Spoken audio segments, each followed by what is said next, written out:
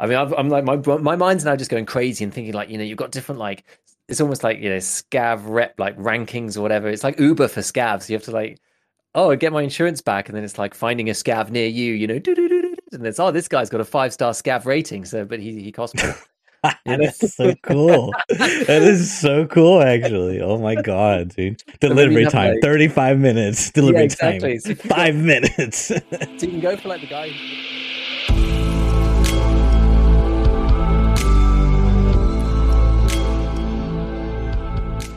Welcome to Scav Talk, Escape from Tarkov podcast with a focus on the continued development of the game, patch note analysis, theory crafting, and general gameplay discussions.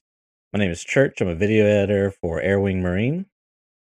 I'm Gigabeef, a Tarkov YouTuber, hopefully helping you guys get better at EFT, or at least that's the idea. And welcome back to Scav Talk. And Mr. Church, how's your week been? How's it going? How are you? Other than sleepy and exhausted by life, which is currently my general state, but it's all good. I'm doing good. I'm doing good. I've decided to take a break from Tarkov. What? Oh no! He's taking a break. That means he's betrayed Tarkov. He's left that meme. Tarkov forever. Yeah. He's never coming back. Tarkov made you, man. Yes, exactly. How dare you betray the game that made you? I love those memes, man.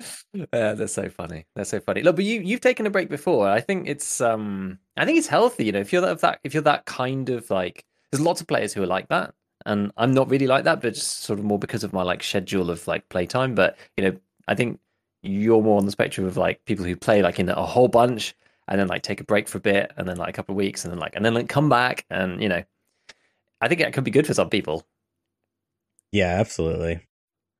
So yeah, I mean, it's just one of those things where I don't feel the need for that because I just don't. Well, despite I've actually been playing quite a bit more, but usually I don't play too much. I guess it's just kind of like ad hoc as well because yeah, I've said last time, and I've like continued to play with some friends offline. There's continued interest in the game from people within my sort of like real life friendship group, which is usually is quite unusual, and a lot of my friends have like just reached the flea, and people are still enjoying the game. So I've been playing like a bit offline, like helping people do quests and stuff. So it's been cool, as well as like the usual streams. So I've been busy with that, and then all the other stuff.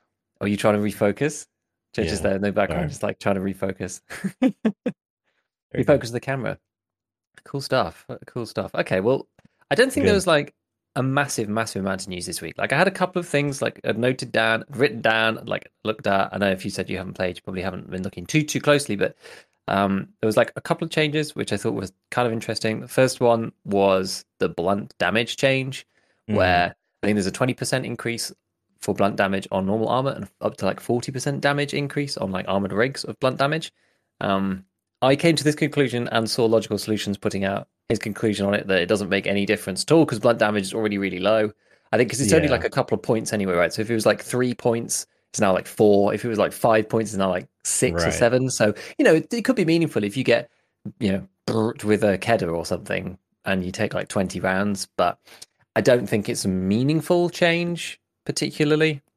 I think people have done some testing and it really hasn't changed it much. Now, did the blunt damage? So I think did the helmets also get buffed for blunt damage they receive? Like in terms they receive more blunt damage. I would guess so, but I don't know. It didn't say specifically actually. I'm not sure. Why? Okay. Why do you ask that? I thought it did, but I asked that because I wonder if like blunt damage of like shotguns to the head would be because they're like the really high flesh, the flesh damage rounds. I wonder if those would have received any. I mean, yeah, it's significant. I wonder like if it's like there's any room for like, oh, maybe this kind of is something, I don't know. Yeah, are you thinking like, something to an Altin or that kind of deal? Yeah, You like shoot someone enough with an Altin instead of 3 Magnum bucks to the head, now it's like 2, That's yeah. I don't know those numbers. That's I just don't. me. I just don't think so. I just don't think the damage is significant enough. Yeah. Because it was so low to begin with. Because it's a percentage change on the original thing. If it was like 20% of bullet damage or whatever, that would like break the game.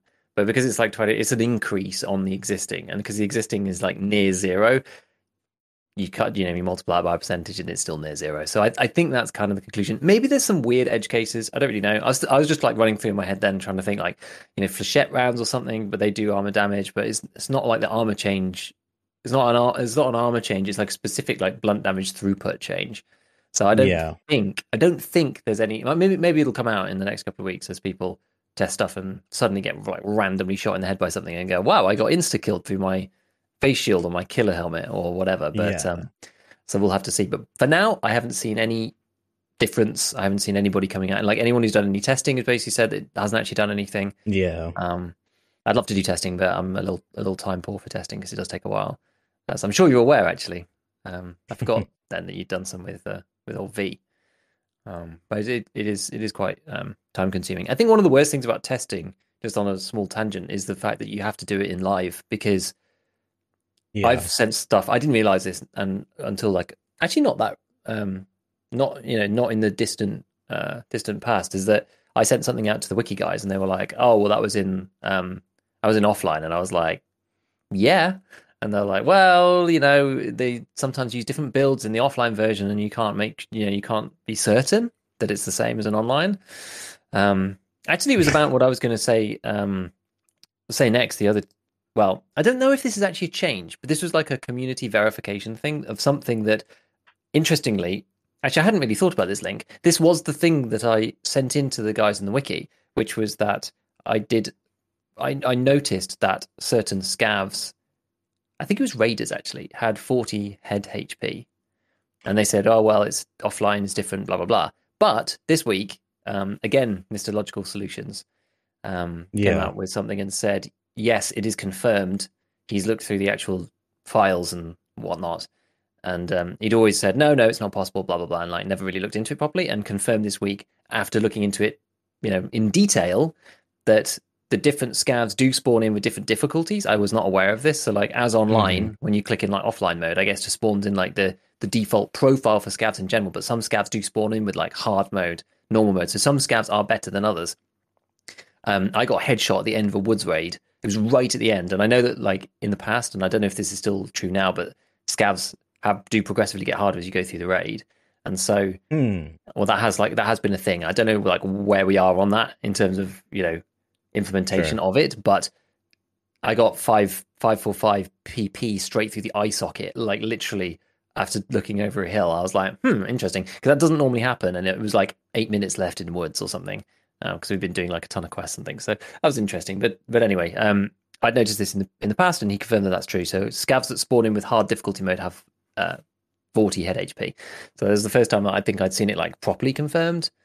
Only found it in some like config file or something. So that was kind of interesting. It doesn't really change anything. It's just good to know that sometimes when you shoot someone with APSX in the head, a scav, and it's kind of the end of the raid or whatever, and you go, oh, this game's terrible. Oh, look at the D-Sync. Oh, it's overplay. Shot him in the head. He just died. Rather than that. At least now we know that maybe it can happen. It is a bit silly. It is a little bit silly. I feel like there should be maybe even just an exception, right? If your head takes damage from a round unarmored, you should die, I think. But anyway, that's another topic.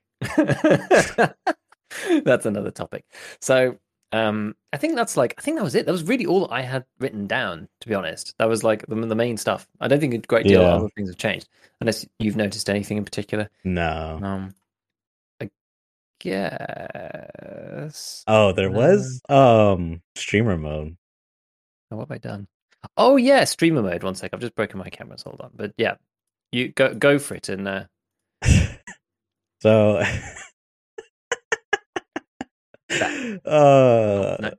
yesterday I was hanging out with Airwing and we were watching Landmark, just kind of shooting the shit. Yeah. And he was catching me up on streamer mode and how when Tony like enabled streamer mode or whatever, because I guess you have to like contact BSG and then they set it up, and then it's apparently a tie to your account name, so like you can't change your name. Okay. But whether it's a bug or feature, and that's my new slogan for BSG, is this a bug feature, it automatically accepted all of his friend requests. So all 800 people are now on his friend list that have sent him friends requests. So he was already really upset about that because I guess people can stream snipe him even easier with that feature. Like they could, I don't know. I guess they can see what lobby you're in easier. And I don't know. It just made Yeah, because it it brings you to just the top. made yeah. He was pretty upset about that. But not only that, here's the great part, man.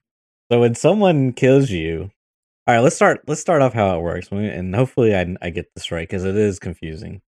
So when you kill someone, they see you die to like what is it? The Is like it a just like bracket streamer, whatever? yeah, bracket, yeah. Mm. But if they kill you, I think, man, am I getting this wrong? Fuck, I should have taken notes maybe. I think it's if they kill you, then they see your name. Right? Like on your dog tag, etc. Yeah, Um which I guess is the least bad of the ways around. Because it's like if they kill you, they then have to die. I suppose. I got a note here. Let me just Because the main thing that people are worried about is that if when you're killing people, they go straight to the lobby, and it's like there you are as a streamer. That was the main issue. So that's what it was there to resolve. But I suppose there are see. problems the other way around. I think that's how it works. I want to say, Thing like, is, because like how could because someone can't like stream snipe you unless you're in the yeah, no, team, because that's right? what we were talking about. That's what we were talking about. No, so if you kill them, I'm pretty sure they see your name, not streamer, Wait, if you kill because them, that's yeah. I'm isn't that the whole point? that's kind of what I was thinking. Man, now I'm scared. I'm fucking it up. Didn't what's his name? There was oh my goodness. Logical's got a thing right here, but I don't changing the name of the character on the death screen. So I assume that's when you die. It says streamer. I I'm think pretty so, sure that's and how it yeah, works. Yeah. I think so because So I think so. And that makes sense. that's to me that was like I was just like, okay, so when you kill them, they're gonna see that it's Landmark, whatever his normal name is, and you can't change your name, otherwise you lose the other features of the streamer mode. Yeah, Like hiding in like the menu, it just says streamer and all this stuff. But to me, that was like on Twitter, anytime I saw anyone complaining about stream sniping was like literally some other like, one viewer guy was like stream sniping a like 10 viewer guy, you know what I mean? Actively on stream. Like they were in the squad. He would the 10 viewer streamer would kill a 1 viewer streamer's squad mate, and then he would start actively stream sniping the 10 viewer yeah. guy. You know what I mean? And to me that was like no, it's just like that's like the starting point. Like you know what I mean? That's like the menu stuff. I guess it's fine, but like you could always hide that. You know what I mean? Your own death screen, you could always hide that. You know what I mean? But like someone else's screen, I can't hide that information from my stream. You know what I mean? Yeah. So I would want that to be like the starting point. I don't know. It feels like And I could have swore this was like explicitly explained to BSG. I could have swore in some podcast this was like Nikita was there and this was like laid out to him like by Pestilio or someone. I can't remember. Yeah, but it's probably like Russian whispers or whatever. Nikita notes it down on his notepad, and then it goes out to the team, and then they implement it. God, and it's man. like, is this what they said? And like, I don't know. I don't know. Well, you know what? It's not really anything that I particularly have to worry about. I don't know. I don't know if I've ever been stream sniped, but I just don't think. I don't know. I wonder what threshold you have to really worry about it. Maybe 100 and above. Maybe I don't know. I'm not really sure. Maybe more than that, honestly. Maybe 500 plus. I don't feel like I've ever been stream sniped. Thing is, like, I don't know. I had an argument in chat the other day about like whether a guy was cheating or not. It was actually quite an interesting scenario, and I was like, absolutely not. This is completely legit. And then the more that, like, he started to convince me a little bit. So I was in factory in the back room, the like forklifts room, and I Hmm. like fought a guy and killed him. And then there was a second guy coming down glass corridor, and I ran back, and I was hurt from the first one. So I ran back into like the back room and went around the box. And the dude came in and into like the main forklift room and just like sprayed me and shot and killed me through that wall by the box. And I died, and I Hmm. was like, this is completely legit. I'd forgotten that the environment had been changed in the latest patch, but if I had remembered that, and now I've had it done to me, I will definitely do it in future because there is nowhere else in that room that people sit. And Hmm. secondly, I was wearing Packer because I was doing Punisher. So I was like, with those two things, like he only had to hit me once or twice, and I was Yeah. already hurt as well. So I was like, I was going to die really easily, and he knew exactly where I was going to go, and he killed me through the thing. And the guy was like, because the guy was using like 545 PP, I think, and he was like, that's, but he was like, would somebody using PP know to use this thing? And I was like, maybe he was someone starting late who's experienced. You never know. I don't know. And like, the more we talked about it, I was like, maybe. But like, I hate calling cheats, and I was like, that feels to me completely legit. Um, I was like, yeah, GG's. That's like, because the thing is, after having it done to myself, I can see myself doing it to somebody else and then being like, oh, that's Yeah. complete BS. You know what I mean? But like, once you've had it, like it's the same with the way that like strategy games used to work, right? It's like once you've been cheesed once in a specific way, you're just like, all right, that was pretty neat, but like I know how that works now. And then you're like aware of it for future. So if you've never seen something Yeah. before, because like previously, right, it just wasn't part of like my general Tarkov heuristics because like shooting through those walls did like 2 damage. So you could shoot through, but there was like, there's serious like angle deviation through those metal walls. And secondly, it almost did no damage at all. Like the damage like debuff was extraordinary through those metal walls previously. So it was almost impossible to even kill hatchlings through there. But now I know that Nikita changed it and he wanted there to be like car engine blocks or things that are like hard in the Hmm. way, but other stuff we were gonna he said actually in the previous notes, right, then the last bit when he was talking about stuff on one podcast or other and said things that you think you're safe behind, you're now going to die, right? He actually said Hmm. something along those lines. And I was like, oh, okay, he was right, and I tried to hide behind this nice metal wall and someone shot me through it, and that's fair enough. But yeah, I don't know. It was just like the fact that the guy was running like pretty basic ammo, and it's like kind of a high. I mean, I would consider that like a high skill play.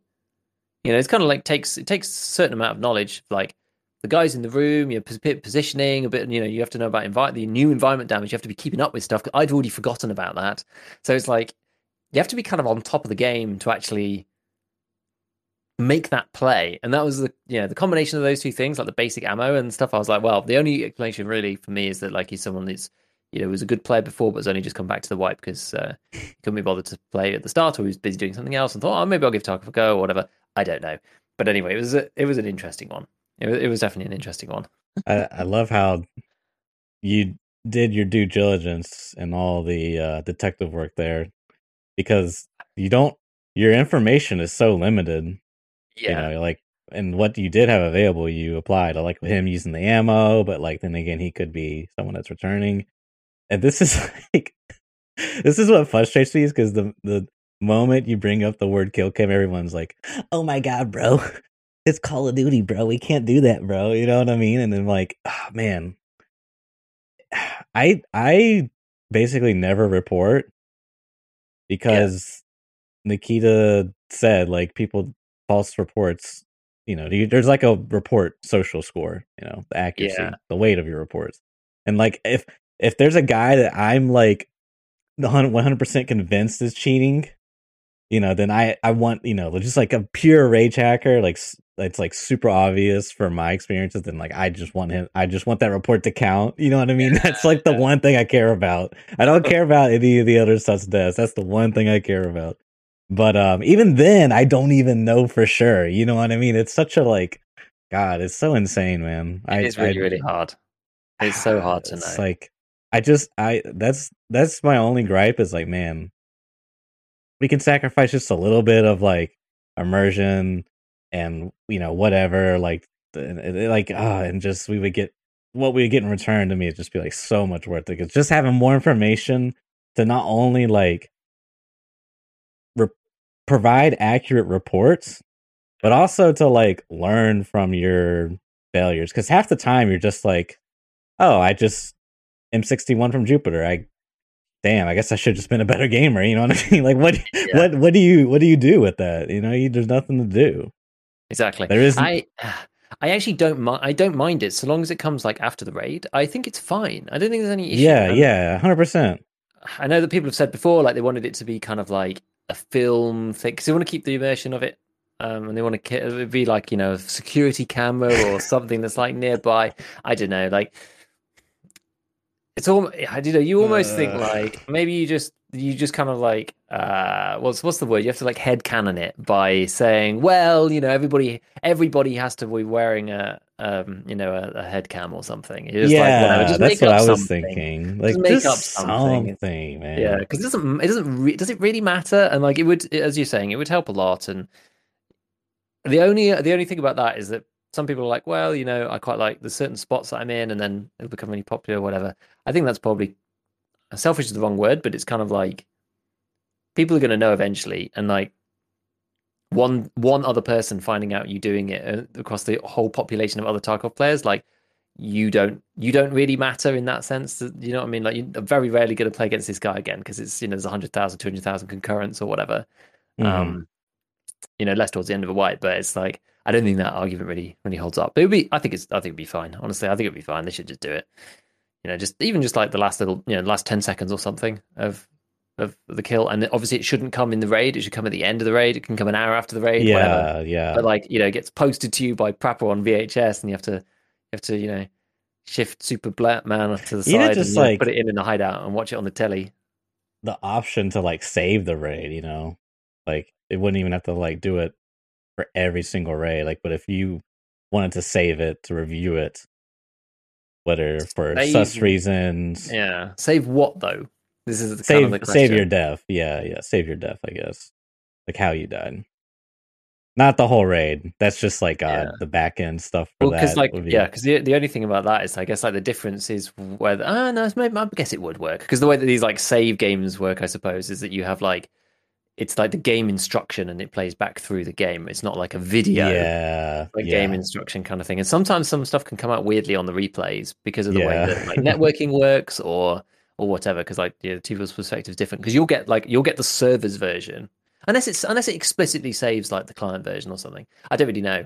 I'm not an expert on that, so I wouldn't be able to tell you. But I know that things like back when I used to play PUBG and you used to watch the replay, sometimes things were slightly different. And there's like very small things that tiny differences. Like you'd get the server's version of the match, and so some stuff would look differently because there was a very small time lag difference between when you threw the grenade and when the server thought you threw the grenade, and then a grenade ends up in a different place and like random stuff like that. So. But it'd be a good idea. Broadly speaking, it'd be a good idea. We'll let smart people who are good at coding and that kind of thing to figure out exactly how it should be done. Anyway, was there anything else game related? Because we really want to get on to these call-ins. Finally, we've remembered, and we're actually going to do it. And we need to check the inbox for the next set. But this is like the original set that we had.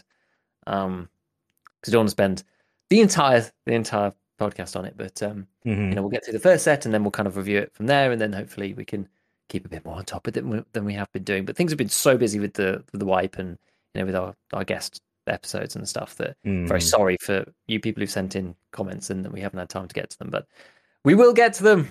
We promise. We love you all. So, shall we start from the top? Because we've got very basic technology on this, haven't we? It's going to be the concurrent 3, 2, 1, go.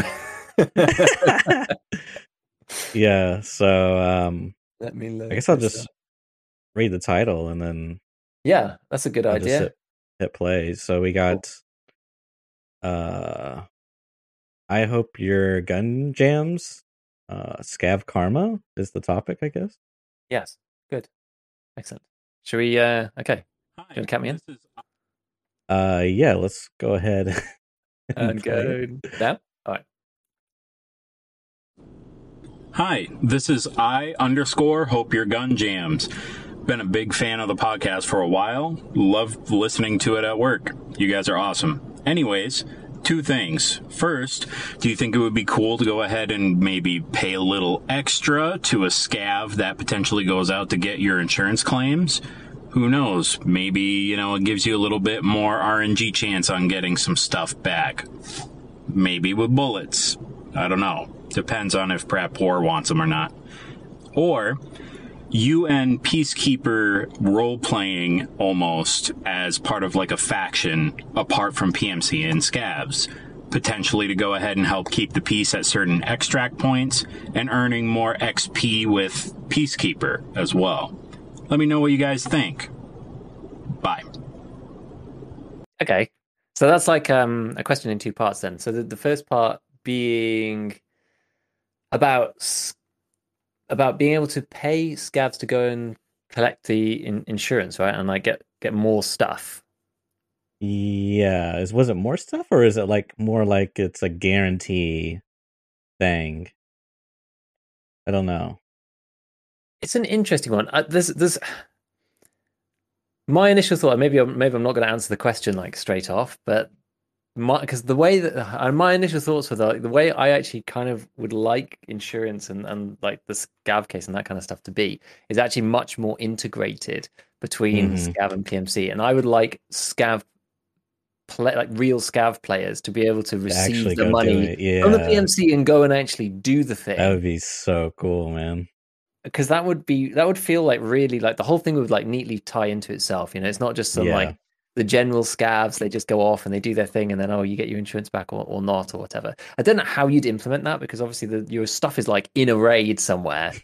What happens to that raid? I only found this TAW as Mr. PMC. Meanwhile, he just got like a LEDX in his backpack. Yeah, but like I guess insured stuff would be its own separate. It would be maybe like a quest item or something, But like the more successful you are, maybe the more kind of scav karma points you can get and that kind of thing. But I'd quite like the idea of. I mean, I'm like my mind's now just going crazy and thinking like you've got different like it's almost like scav rep like rankings or whatever. It's like Uber for scavs. You have to like get my insurance back, and then it's like finding a scav near you. And it's this guy's got a 5-star scav rating, so but he cost me. That's so cool. That is so cool, actually. Oh my god, dude! Delivery time 35 minutes. Delivery time 5 minutes. So you can go for like the guy who's really, really like cheap, but he only logs in once a day. And so cool. Just like, I love that idea. Just like a random thought. That's what that made me think of. Maybe I got the wrong end of the stick with what he was trying to ask. Was it about was it specifically insurance? Or was it? I think the first part was, I think that unfortunately the thing only allows you to do 1 minute, so sometimes like some details are just you just can't possibly fit everything in there, unfortunately. Yeah, I mean, maybe if you could, I don't know how this would be like, because actually this is one thing that is quite important that sort of reminds me of is that the insurance increase costs. I didn't really think about them too much until I've started running some better gear. Like I've started running better gear probably like the last 2 weeks or something, and the insurance cost is absolutely horrendous and is probably it feels like it's half of my raid costs these days. It's quite insane, and you have to really make a choice about it. So paying more money, I don't know whether it would be up front or afterwards, more money where maybe you could get your gear back even if it got taken. There's like I don't know, let's just say randomly it's a 50% chance or something you were able to get your gear back even after it got taken. Like it doesn't actually matter in the context of the game world that your stuff got stolen, right? Your gear could be cloned, although we've talked before about ways of that being cheesed, which probably wouldn't happen. But ignoring the cheesing situation and thought for a minute, in the general scheme of things, it doesn't really matter if gear gets cloned in the game. Other than that, do you know what I mean? Other than people like abusing it and exploiting it specifically, it doesn't really matter if like gear multiplies, because all the money goes up anyway, and gear is just money at the end of the day because of the way the trading system works. So like, other than people being able to abuse it, I don't really care about that. So like maybe you could like have situations where your kit got like duplicated or something, so the person who took it still gets it. But I mean, interestingly, right? one of the weird things about insurance, I mean, no, I'm going off even more on a tangent here, but like insurance in Tarkov doesn't work like insurance does anywhere else in the history of mankind. But it's just like, Yeah, oh, because you your get car it got back. burgled. If your car was there, then we'll give it back to you. If your car's gone, then you don't get Yeah, it back. It's like that's not insurance. Insurance is you yeah. paying for a new one when it's like when it breaks or when it gets when it gets stolen. That's not how this works. So maybe there's some different mechanics that could be had. Did you know that insurance goes up as you level up your traders? Did see this. And Was this confirmed to be a bug, or is it a feature? that's it, dude. I got the Scav Karma branding. We're gonna get a shirt that says bug or feature. Because I don't know in this case. I actually I don't know don't in this know. case because They haven't said so. yeah, Because right, you could totally see. You can make a case for, hey, this makes sense because you want to sort of like, as you progress and you get all these more unlocks and all these abilities and passive income and etc. You sort of want to like balance that out through the means of insurance. Your insurance gets more pricey. yeah. Yeah, which I think is I fine could. for gear, but for trader levels, I think is a little weird. But for gear, it's fine. I actually think it's okay. Like it sucks. It hurts me inside. But when you're sat there in the stash screen and you're like, do I think there is a 25% chance of me getting this back? The armor cost me 150k, and the insurance cost is 40,000. Am I going to get this back 25% of the time? And like to have to actually sit there in the insurance screen, because normally you just go insure all go, right? And as we said before, like no decisions in EFT should be automatic like that, because what's the point of even having them then? Right.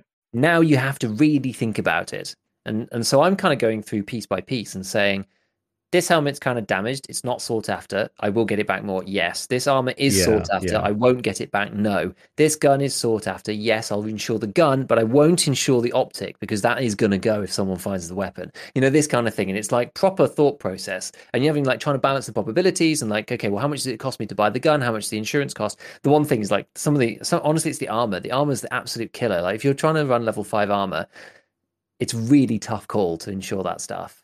It's really hard. I just don't know. I'm struggling right now with it, but anyway. Oh, sorry. Were there any other points you had about insurance before we move on to the second half? Yeah, the second half. What?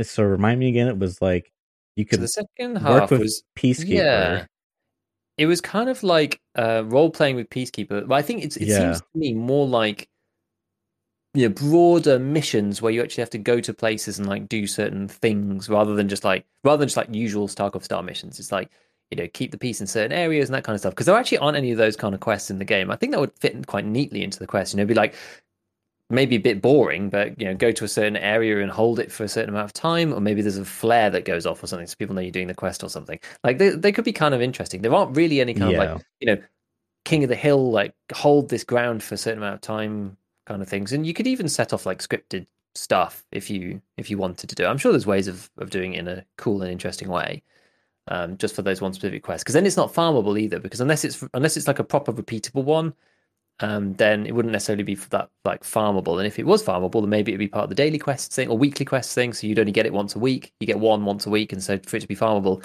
it's kind of fine because you go and do it, and then that's it.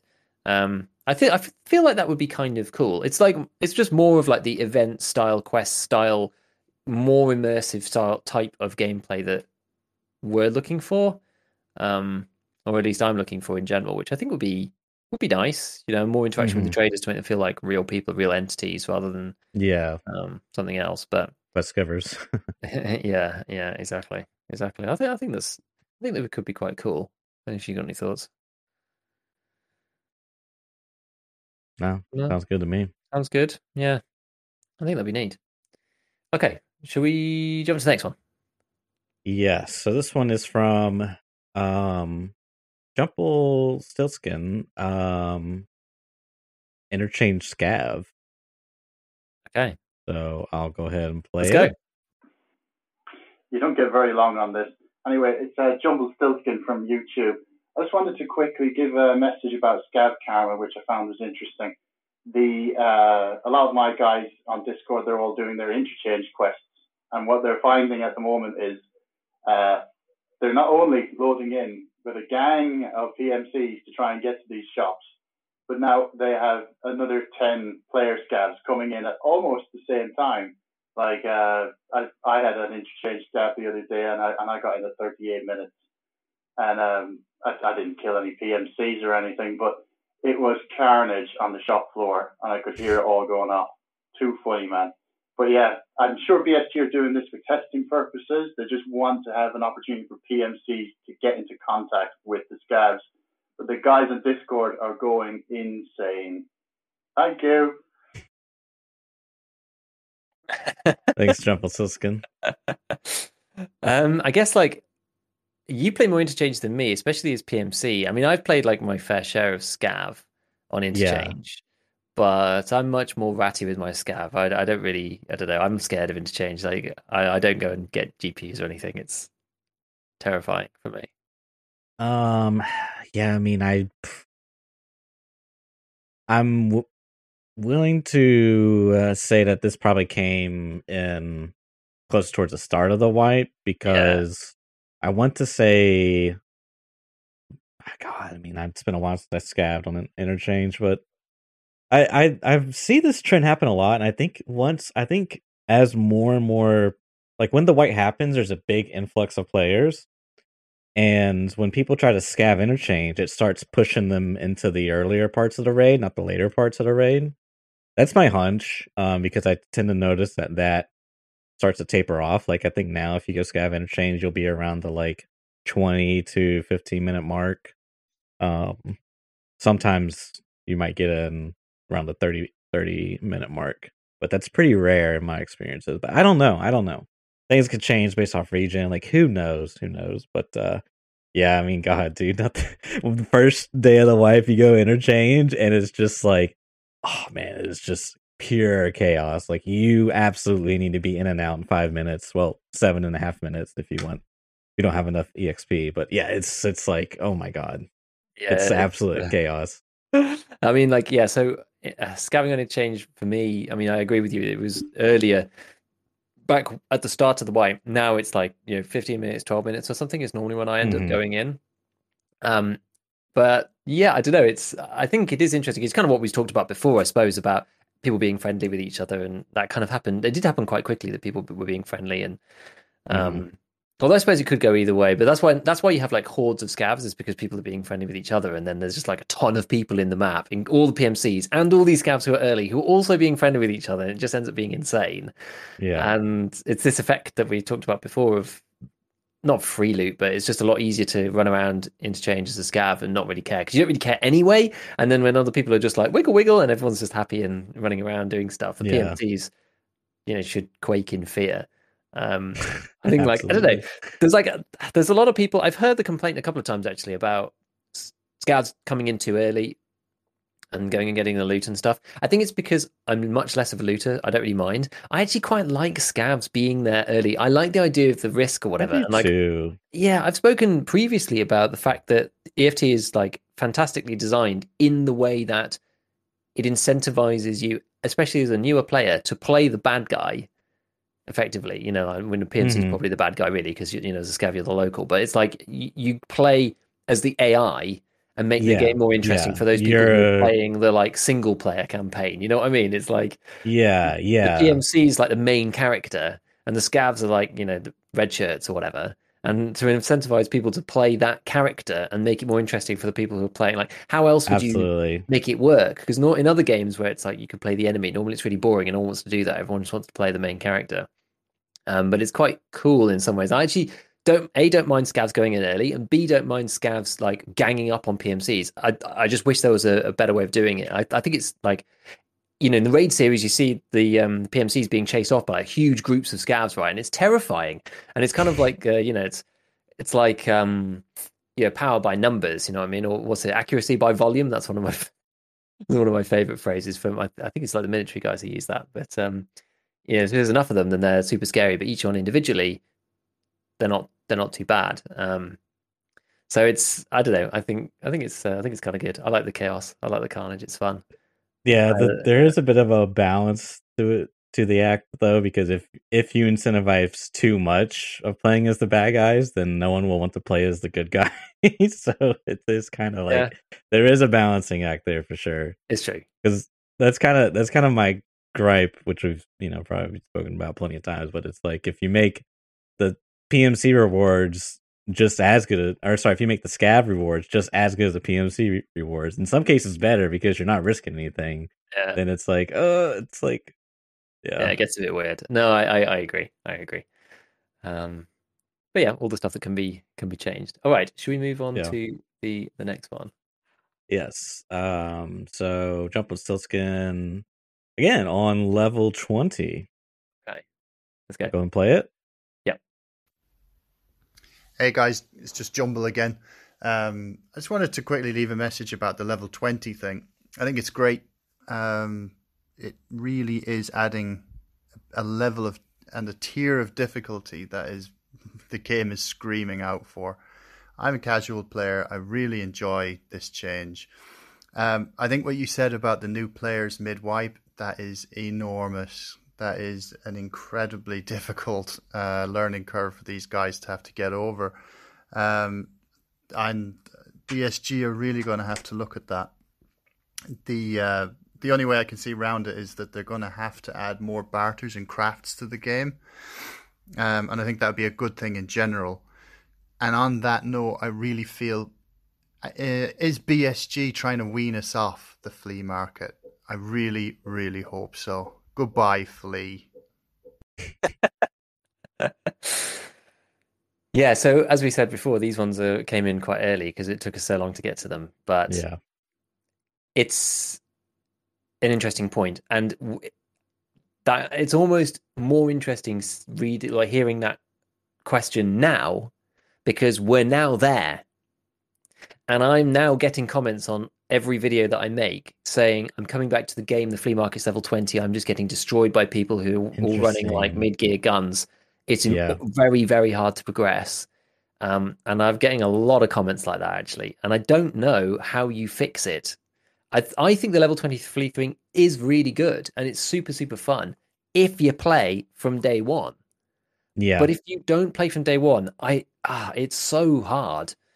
And I think what Jumble's trying to get to there is some kind of like maybe certain low level crafts and that kind of things unlock maybe, or maybe not just add them to the game, but I feel like maybe they unlock after a certain amount of time, and it sort of is almost that like a little accelerator to bump people up the curve a bit. I know that kind of takes away from the Tarkov experience a little, but the Tarkov experience shouldn't be I got to level 13 and I really can't be asked and I leave after the first bit, because like it's such good fun moving up the progression when everyone's there, but when you don't, right. when When you you're can't not buy, in there's that like same herd. exactly, and it's like I personally, to me, I've like thought about this quite a bit, and yes, the flea is a big deal, but I almost feel that like level 17 Ragman for level 17 for level 2 Ragman for the 6B3 TM armor is almost a more important step, because before then you can really only buy level 3 stuff at best. Pack. Yeah, I don't even Packer, think you or can buy you can buy level that rig. threes. There's that rig, but I can't remember if there's a Oh quest for yeah, it. I forgot about that. No, Yeah, you're right. You're but it's right. rubbish. And so level 3 is not really any better than level 2 in my opinion. Like, it's for stopping shotgun, Various other. buckshot from killing you Yeah, in one hit. Really, yeah, 3 isn't going to stop PS from 7.62. right. Probably doesn't stop M855. So it's like, what's really the point? And so 3 and 2 are kind of the same. We've alluded to this previously on this cast, right? The armor thing is level 4, 5, 6, and that's it. I've got Right. tons to talk about armor, but I don't think we'll have time this time because I just released my video on it. But I don't think we'll have time this time. That's for another time. But yeah, it's really rough. I really don't know what to do other than like, unlocking extra stuff so that people can get a bit up the curve or get access to a level 4 armor early, because it really is necessary, I think, to survive any other players. With that, like that's so like if I pick up what you're dropping, like maybe like a month in, then you just like all of a sudden these low level traders get all these extra barters that are for like low level people. I mean, I guess Yeah. that could work. It's like it's not perfect because if you're like 2 weeks too late or too early or whatever, then you don't really take advantage. It's like, oh, I wish I didn't play for a month. You know what I mean? Instead of playing 3 weeks. I don't know. It's interesting because it always comes back to Rust with Church. I mean, the same thing can happen in Rust where like you join late into a wipe. But the difference is two things. One, if there's this thing called a blueprint, there's like a regular wipe and then there's a blueprint wipe. And the blueprint wipe, like, it not only does it wipe everyone's, like, it literally wipes everyone's progression, but it also wipes your blueprints, like everything you've learned how to craft. So think of it as like your hideout, I guess. Yeah. And the other wipe is like, it just resets the map and everything that you hoarded, but you still get to like keep all these recipes you learned. Okay. So in some cases, even though you joined late wipe, you still have like this already some progression there.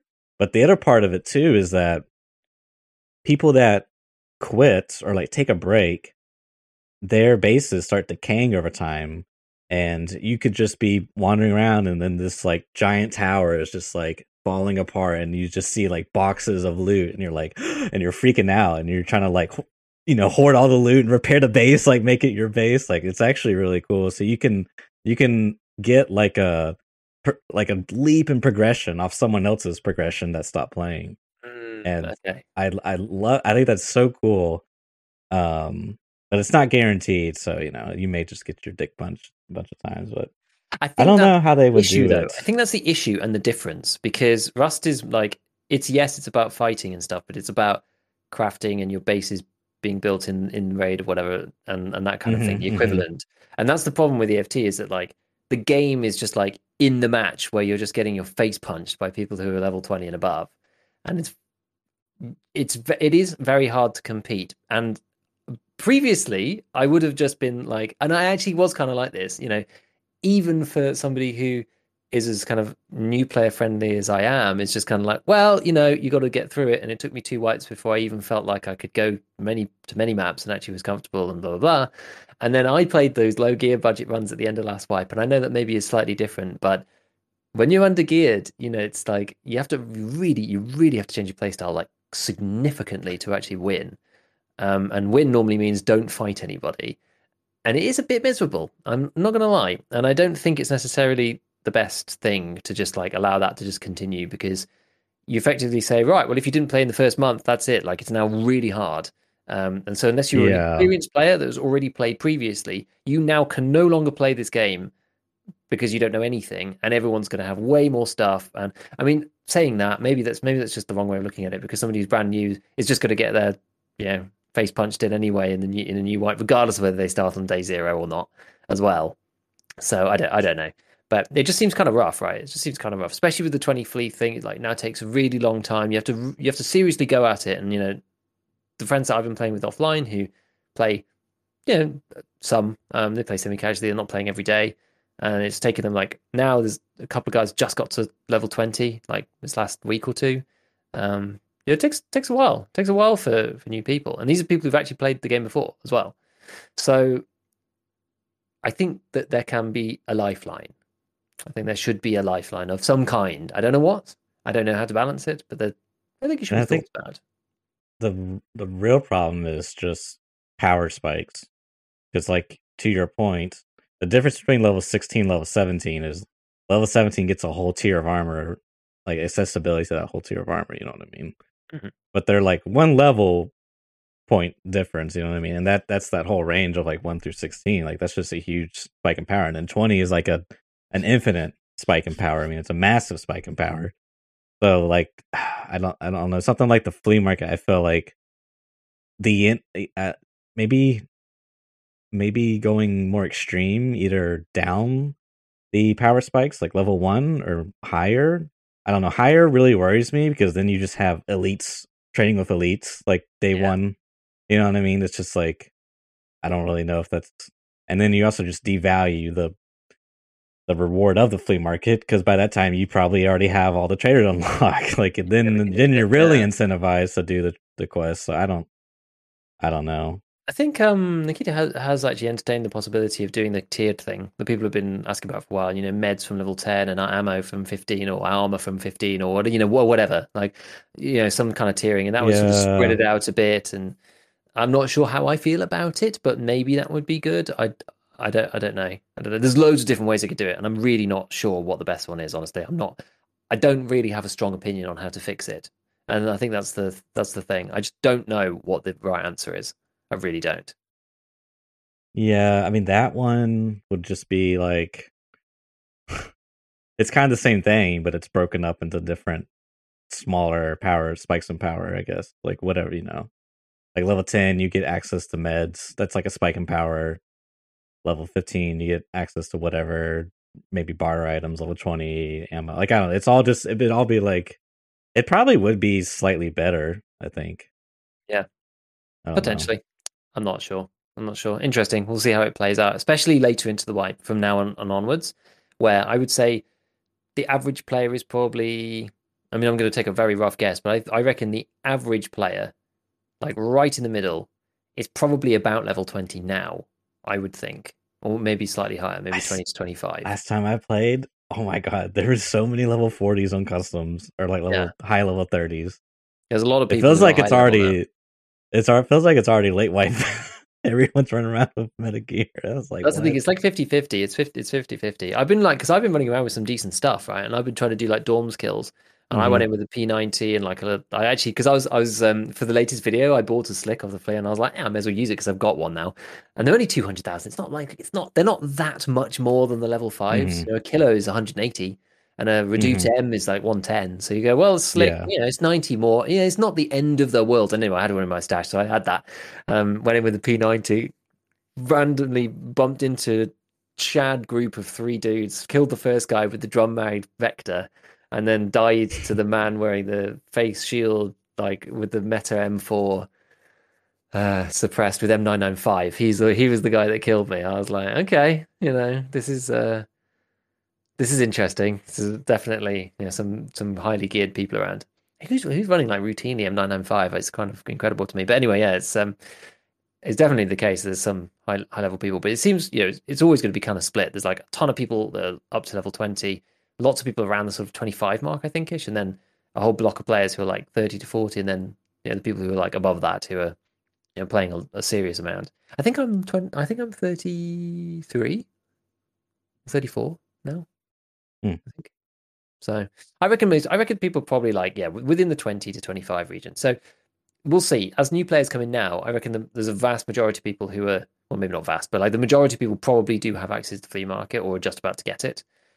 And so now it's going to be interesting to see in the next couple of months what people say when they come in. Because getting to level 10, you could sprint now on the beginning quest, but now you can't. You can get there, much more of a grind. Exactly. Next one. Should we? I feel like we're running a little bit out of time. Maybe should we? Skip over a few. Should we? Let's do. Let's do the other one from Salty. Okay. Salty Mayo on mental health. Ooh. Go ahead and play it.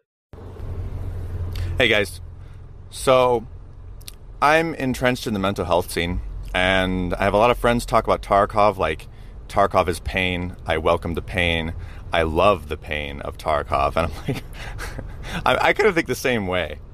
But my question, or like discussion topic, I guess, is could Tarkov be a bolster or fortifying force for our mental health, in that we experience all this loss and like I said, pain through Tarkov, and so I notice when I play other games, I don't experience that loss as much when I lose or die in another game. Could Tarkov really be like a bolstering force for our mental health? Anyway, thanks. Bye. This reminds me so much of a clip I saw on Twitter. Oh my god, I wish I could play it here and show everyone, but it was an old clip from way back in the day where someone was trading a gamma, and someone dropped the gamma, and then they were getting shot at. It was like a group of 3, and then he was panicking trying to get the gamma, but it was saying like search, so he was like trying to scroll, and he was scrolling too many times, and he dies, and the containers last forever. And the amount of human emotional pain that comes out of this man, it's just like, oh, like I was like laughing, but at the same time, I was crying for him because like the sheer amount of pain that exuded from his body was just like, oh, dude, that's unbearable. I feel so bad for this guy. That is bad. I mean, look, this game is it is like none other in that respect, and I don't say that lightly because that's why I kind of hesitated for a second because I was like, is this true? And I was like, yeah, I think so, because the way that we've got, progression wrapped up with the stakes of things, I don't know, it's like other games that are more throwaway, things don't matter as much. So why people get so frustrated with the bugs and things in EFT, because you work hard to get the stuff that you've got, and then when you die to stupid stuff, it makes you extra angry. And so, there's so much at stake. Like I've always said this about the feeling that EFT gives you. Like pretty much every firefight in EFT, it depends actually, but like most of the firefights are like good firefights in Tarkov, give you that feeling of like final circle PUBG, which like only came like every now and then. I was never amazing at PUBG, but we used to play Final Circle every now and then. And Tarkov it gives you that feeling so much more often. Like the adrenaline, like the heart's racing kind of thing. Like crazy. You get that quite a lot. And I do think that you get used to it after a while. And I also do think it probably is, well, it probably depends on who you are and what your kind of psychology is like. I know for me, it's probably a good thing. I know now if I go back and play Dota 2, which is a game that used to tilt me to no end, that now I can go and play that game and be fairly chill about the outcome. Yeah. Because, nothing really, it doesn't feel too bad. Whereas, and even Tarkov itself, right, once you get past gear fear and all that kind of stuff, then the game becomes easier to manage. But it's incredibly, they've managed to create an incredibly stressful environment. Yeah. And even, I had my dad play on stream that one time, and we did like an hour and a half, and he was like, I was like, oh, we got other stuff to do, whatever, so we'll call it there. And he was like, I was absolutely done. He was like, after an hour and a half, he was like, I could not play anymore. He was like, my hand was like a vice-like grip. My hand actually physically hurt from holding the mouse so tightly. And he was like, it's so like claustrophobic because like the way the sound's designed and everything is like all the gunshots are like so realistic. He's like, it just like, oh, he was like, I just couldn't play any more of it. It was like so like just draining mentally. It was like I couldn't do anymore. I couldn't concentrate anymore. I'm tired, like my brain's tired and my hand's tired and everything's just like just crazy. So I don't know. I do think that for some people it is definitely good in that way. And I don't know, it's kind of like it's almost like practice stress. So that when you're in real stressful situations in real life, then potentially it can help you if you think about it in the right way and you're, it's say, it's sort of a safe way to practice that kind of stressful scenario, I suppose, if you're like into the game enough that it does affect you in that way, which it does for a lot of people because of the stakes that we spoke about before. Yeah, I don't know. It's interesting to me. I used to do some poker and stuff, and so like some of the similar elements. I've been meaning to do this video for ages, and I just need to get around to it. But there's a lot of similar elements in some ways. Things like you're making plays based on probability, and sometimes you lose, and you just have to desperately try to keep a cool head, right? Because it's like so long, and this is actually something that I've ended up taking through like the rest of my general life. Is like if you are happy. And if you're happy with the decision that you made with the information that you had at the time, then you can't really be upset about the outcome. And that's something that I've just tried to do. Like this is turned into like a life coaching session rather than about EFT. But I think it's very, very true, and it's very useful for people. Is that sometimes things suck, but if you're happy with the decisions that you made at the time, with the information that you had at the time, then you can't really be upset with yourself. You can be upset with the situation, sure, that's completely understandable. But you can't be upset with yourself and the decision that you made if you're comfortable with the decisions that you're making based on the information, like whatever the outcome, right? Unless you look back and say, well, it was a stupid risk because of this and the other, then that's different. But you need to kind of have the conviction of your own choices that you're making these decisions based upon the facts and that kind of thing. And that's sort of like, it's sort of how try to approach Tarkov 2 in that you can it's harder in some ways because you have to make decisions real time. So you can make the wrong decision and realize afterwards because you don't have much time to make it. And then you learn and you get better at stuff. But it helps with things in real life too, trying to make decisions under pressure. And sometimes you just have to think quick, and it's like trying not to stress out and be in that state of like decision making without being like emotional it's good training for that. I do genuinely think so. It is, at least for me. Yeah, that's interesting. I don't know. Like I can say confidently if it could like transfer over to real world. I mean, I guess it makes sense in theory. I just don't know for sure because it is sort of like you're in a different environment. You know what I mean? Like it's you're sort of like in the game headspace versus like in the my gamer life versus my real life. Like I don't I don't know. Like I guess it would make sense if it like the same emotions or whatever triggered, or the same sensation trigger, like maybe. But I guess the trigger is the game or what's happening in the game. I don't know. That's interesting to me, but I think it depends. I'm kind of like sorry, you go. No, go ahead. I'm curious what you're gonna say. No, I was going to say it just depends on what kind of situations you're in. I think, the more situations you're in that are kind of like that, then the more relevance that it has.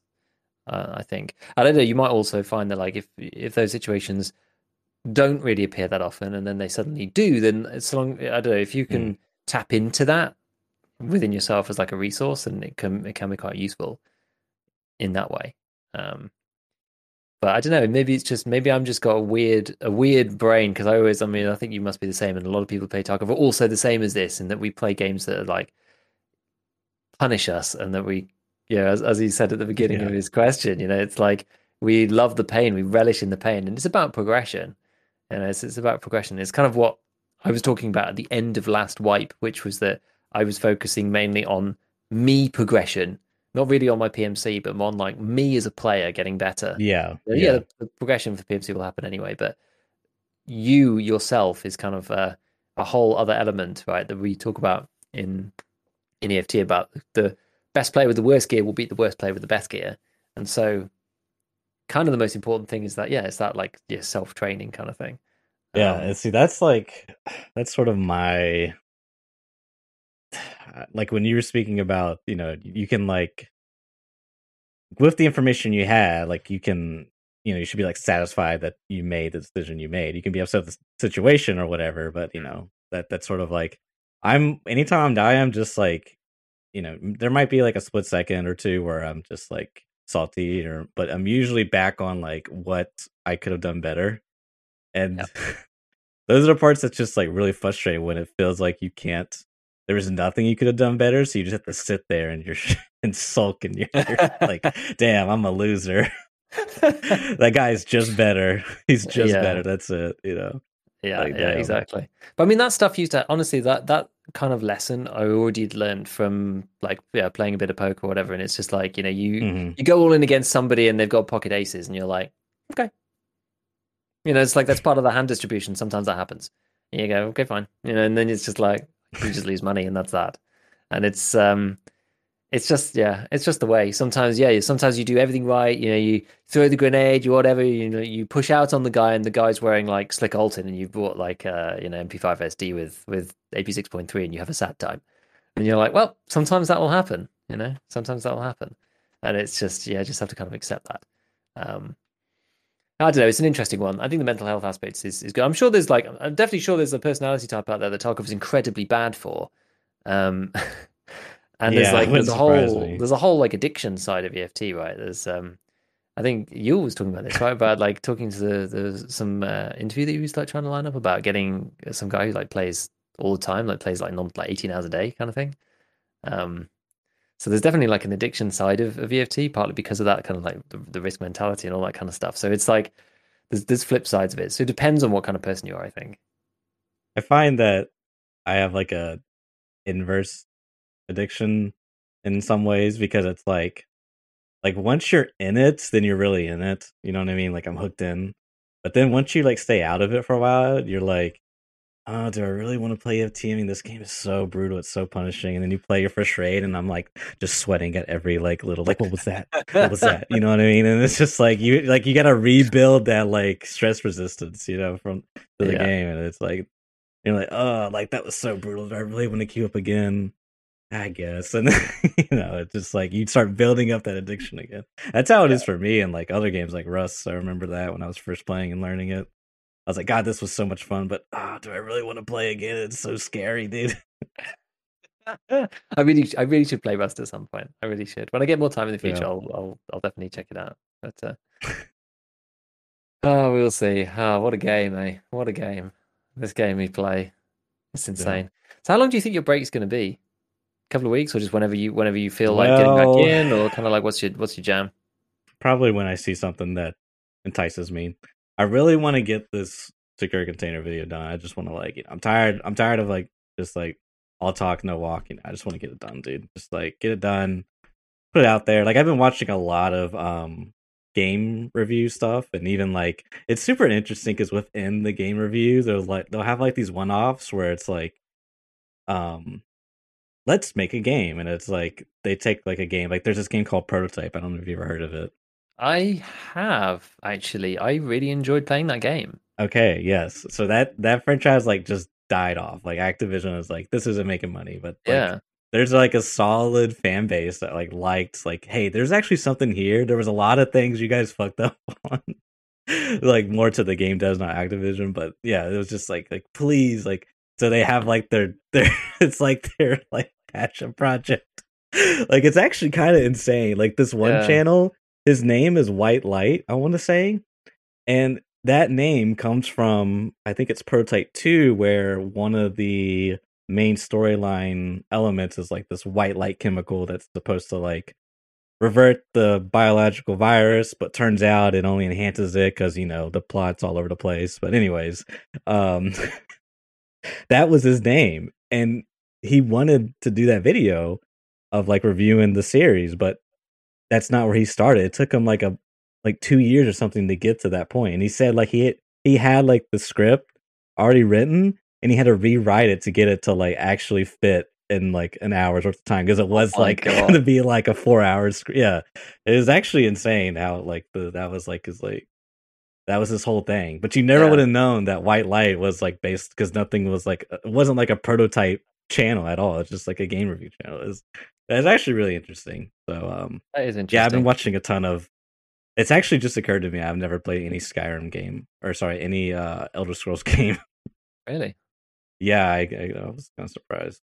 Interesting. But, there's always one game that's like missing out of someone's repertoire. It's like my sister who's like she's quite a big gamer, and she plays like more. Well, she plays Dota still these days. But we've always played games growing up and that kind of thing. And she's never played Minecraft, and I'm like, oh, how have you never played Minecraft? It's crazy. So yeah, it's weird. Imagine never playing Minecraft.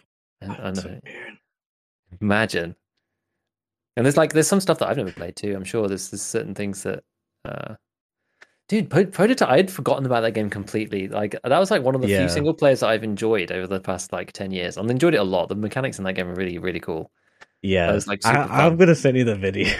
Okay. Because it was like, man, this guy is actually right. Because it's like, oh, dude, there was, oh man, yeah, and he really like sold me on his like philosophy of what the game was trying to tell the player, and it was like, wow, that is really deep. That is a lot deeper than what I was enjoying and playing back when I was playing that game. Good stuff. Yeah, chat's turned into a not playing Minecraft anonymous club of all these people. Just for full disclosure, Minecraft probably is still my most played game, still to this day. I'm certain that I have about 10,000 hours of Minecraft across all the different versions that I had. I played the old school versions of that an insane amount. Ridiculous. Yeah, I should really play it too. It's good. Although I can't go back to it ever. Like there was a glory day. There was a glory day for it that's kind of gone for me. And I just can't go back. I kind of did everything that I ever wanted to do in it, and it's done for me now. There was like a lovely collection of things, of mods they weren't really compatible with each other properly, so they couldn't ever update them. So there's like this pinnacle for me where they got to this point where it's just like there's like nuclear power reactors and all sorts of crazy stuff that isn't in the original game, and it all like meshes together in this like janky kind of way, and like you can have like automated like facilities and stuff. And I built like tons of things, and it was crazy, dude. Like compared to the vanilla game, like the vanilla game's great, and played like probably half the hours on that. But once you do enough like big projects, you're like, okay, I want something else, and then basically played the same number of hours again in this like in this like mod like conglomeration with all the stuff in there. And like, yeah, me and friends built like nuclear power stations and like all sorts of stuff, like huge mining facilities and everything. And it was just like outrageous like piping networks and stuff. It was just mental. It was just mental. Oh my god. But I can never go back now. This is it. I'm done. I remember going over to a coworker's house, and they were playing Minecraft, and I was like, "Oh, I've never seen this game before. Yeah, that looks pretty cool." And he's like, "Yeah, I built this world." And I was like, "What?" I mean, it was like, dude, the amount of detail. He was like, "Yeah, I just sit here and build." That's really cool. Crazy. It's crazy stuff. There is something like a bit of a magic during those eras when those games come out, because like I really want to play Elder Scrolls Daggerfall. It's like a 1998 first one? game. Second one. Okay. It like graphically, it's hasn't aged well at all. It's a little dated, but it's like, oh, I really want to play it because I want to like experience what this guy was talking about and like some of the cool game design choices. But I'm really afraid that I'm gonna play it and just be like, man, this is like too archaic. Like that's kind of the same thing for Minecraft. Is like, I've been exposed enough to know what it is that I don't know if the magic will be there. I don't know. I think it's important as well, that kind of thing, because like there's a nostalgia element for a lot of people, and Minecraft's definitely getting into that thing of it being old enough for it to be like almost nostalgia now at this point, and so it's kind of like, you look back on it very fondly, and then it's you say, oh yeah, play this, and someone's like, okay, and you're like, no, it's like when you have like your favorite song, you're just like, oh, listen to this bit, and they're like, yeah, it's okay, I guess, and you're like, oh god, my ego. Yeah, I don't know. Too funny. I don't know. Now the Scrolls is definitely worth it. I think like I don't know whether playing the old ones is a good idea, but I think like Skyrim is really good, so it's worth a go, I think. And it's probably worth a go over Oblivion or over Morrowind. I played a lot of Oblivion and a lot of Skyrim, and Skyrim's just like they're all kind of the same, but just like Skyrim's just more well-rounded. There's like Morrowind starts off with like a bazillion skills, and like they whittled them down for Oblivion, and they whittled them down even further for Skyrim. Yeah, it's like it's not necessary, some of the stuff. It's like, but the world building of Skyrim is really nice, and it's just it's definitely worth a go. I mean, you can happily start with Skyrim. It's fine. But I'm actually a big RPG fan. I just don't really play them anymore. Minecraft, Diablo, old school RuneScape. Back in the day, Guild Wars I used to play. I just didn't play WoW because everybody got addicted and lost their entire lives and just didn't go to school anymore. So I just I didn't play that because I was that was the one you avoided. Yeah, and I was just like, no, I'm not going to play that because it was almost like a point of like principle. Back when I was like a teenager, I was just like, oh, like dude, you're not a real WoW gamer unless you let your life go. Exactly. So it's just That's like funny. I'd always just be kind of like, I've known too many people who've lost it all, and that's it, their lives ended and whatever. So I would swore off and said, no, never, not ever am I going to play this game. It was like a point of pride almost back in the day. So I never did that. But I played a ton of different RPGs. I just don't really play them now. But that's probably why Tarkov sucked me in so much as well, because it's like I'm a huge RPG fan actually. All like a lot of the Final Fantasies, like I don't know, I'm a big RPG guy. Yeah. I didn't really get it. I was more into the shooters when I was growing up. And now I'm like realizing how many, like not too long ago I played what was it, Final Fantasy 10 or 9? I don't really remember which one it was, but I was like pretty impressed with the game. I don't even think I got the PlayStation 1 or PlayStation 2, because that's like where the threshold comes in for those two. I want to say probably 10 then. Because I played it on an emulator, if I remember correctly. You're the water basketball guy. Yeah. That's 10, yeah. Yeah. Yeah. Yeah, they're fun. They're fun. They're fun. Yeah. They're good games. Yeah. So, What well, a I lovely guess, tangent. Just talking yeah. about Final Fantasy and RPGs. Just honestly, it just makes me happy. Genuinely, it just makes me happy. There's like so many good memories connected to some of these games. Like, it genuinely makes me happy to the bottom of my heart. Like deeply, deeply satisfied just talking about them. So I've enjoyed it greatly. That's awesome. Good to hear.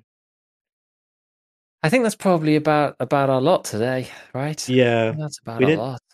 get to every single one. I did want to shout out to Zarni. There was a part 1 that we had, but the part 2, I think probably what happened is when you went to record it, it defaulted to your default mic, and it's like, because I've done some testing and it's kind of annoying how the system works, but basically there was no recording on the part 2 you left us, unfortunately. Which was unfortunate because your part 1 sort of like alluded to like, and I'll get to my next point in part 2. You know, I was like, oh, what's part 2? Oh. So we'll have to have a look at that. Send it back in if you can. Sorry it's taken us so long to get to them. And Yes. we'll I guess we'll have to review the inbox for the next set. Sure. On the next one, I hope, or let's see, because when's the next one going to be? Oh yeah, the next one might be later as well again. Sorry, I'm my schedule may end up pushing it a little bit further forwards, but we'll see. We'll let you guys know. We'll let you guys know. All right, with that, we'll wrap it up. Yeah, feel free, guys, to shoot us a message. We love hearing from you guys and all the kind words you say and interesting topics you bring us. Anchor.fm/scavtalk. Shoot us a message. And thank you for the support, guys, and tuning in. We'll catch you next week. Appreciate it. See you later.